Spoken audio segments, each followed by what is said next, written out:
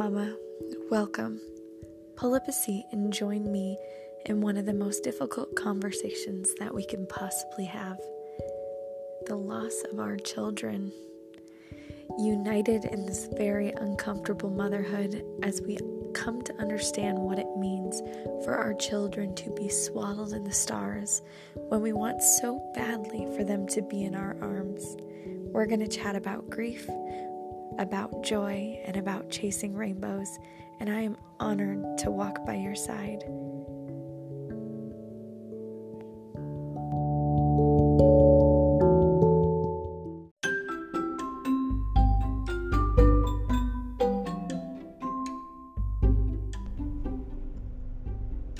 So one thing that comes with Christmas, really any holiday planning, is meal preparations.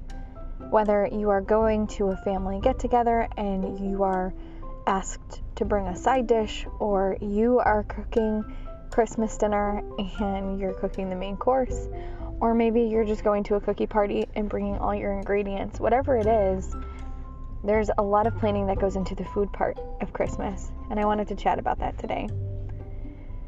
So, not really necessarily about Christmas specifically, but something I've been working on in my own personal life just to feel better as a human being, I guess, is meal planning. I haven't been great, but I found some recipes over the last week, and I was really intentional about buying the ingredients.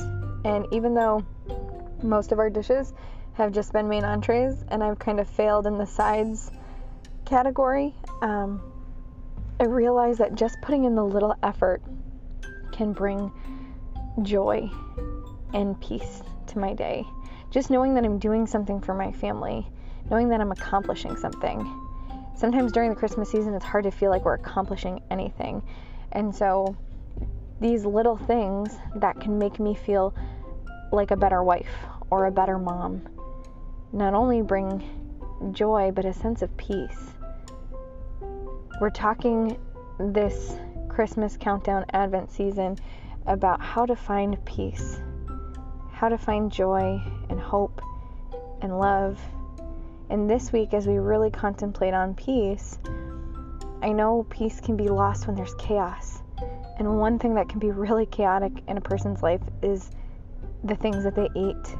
Whether you're trying to diet or you're like myself and you're just trying to manage making one meal at a time, just doing your best and knowing that you're trying will make you feel better and will ultimately bring both you and your family a huge sense of peace.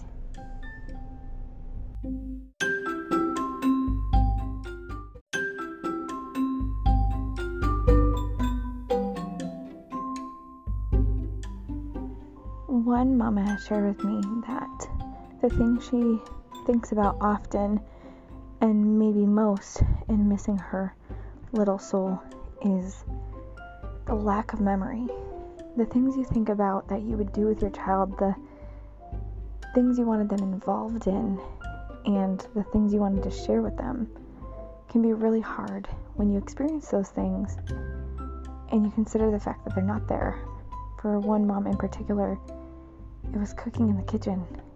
Just being with her child in that way and sharing those experiences together is an opportunity that she is afraid that she has to miss. Missing opportunities can be so hard. So how can we, as mamas, be creative with our children who are not with us in the way that we hope or imagine? Of course, I wouldn't encourage you to daydream and pretend that your baby is there in the kitchen with you necessarily, or to do something that could lead to delusions or abnormality of thought. But there is ways to include your child this Christmas season in the kitchen. How can you do that? One way is by making a meal for someone who needs one, whether that's someone you know, family or friend, or maybe just a local mom's group. Maybe a mom who just had a baby who's struggling, who needs a meal, or who needs some Christmas cookies. Let your little angel be an inspiration to that family.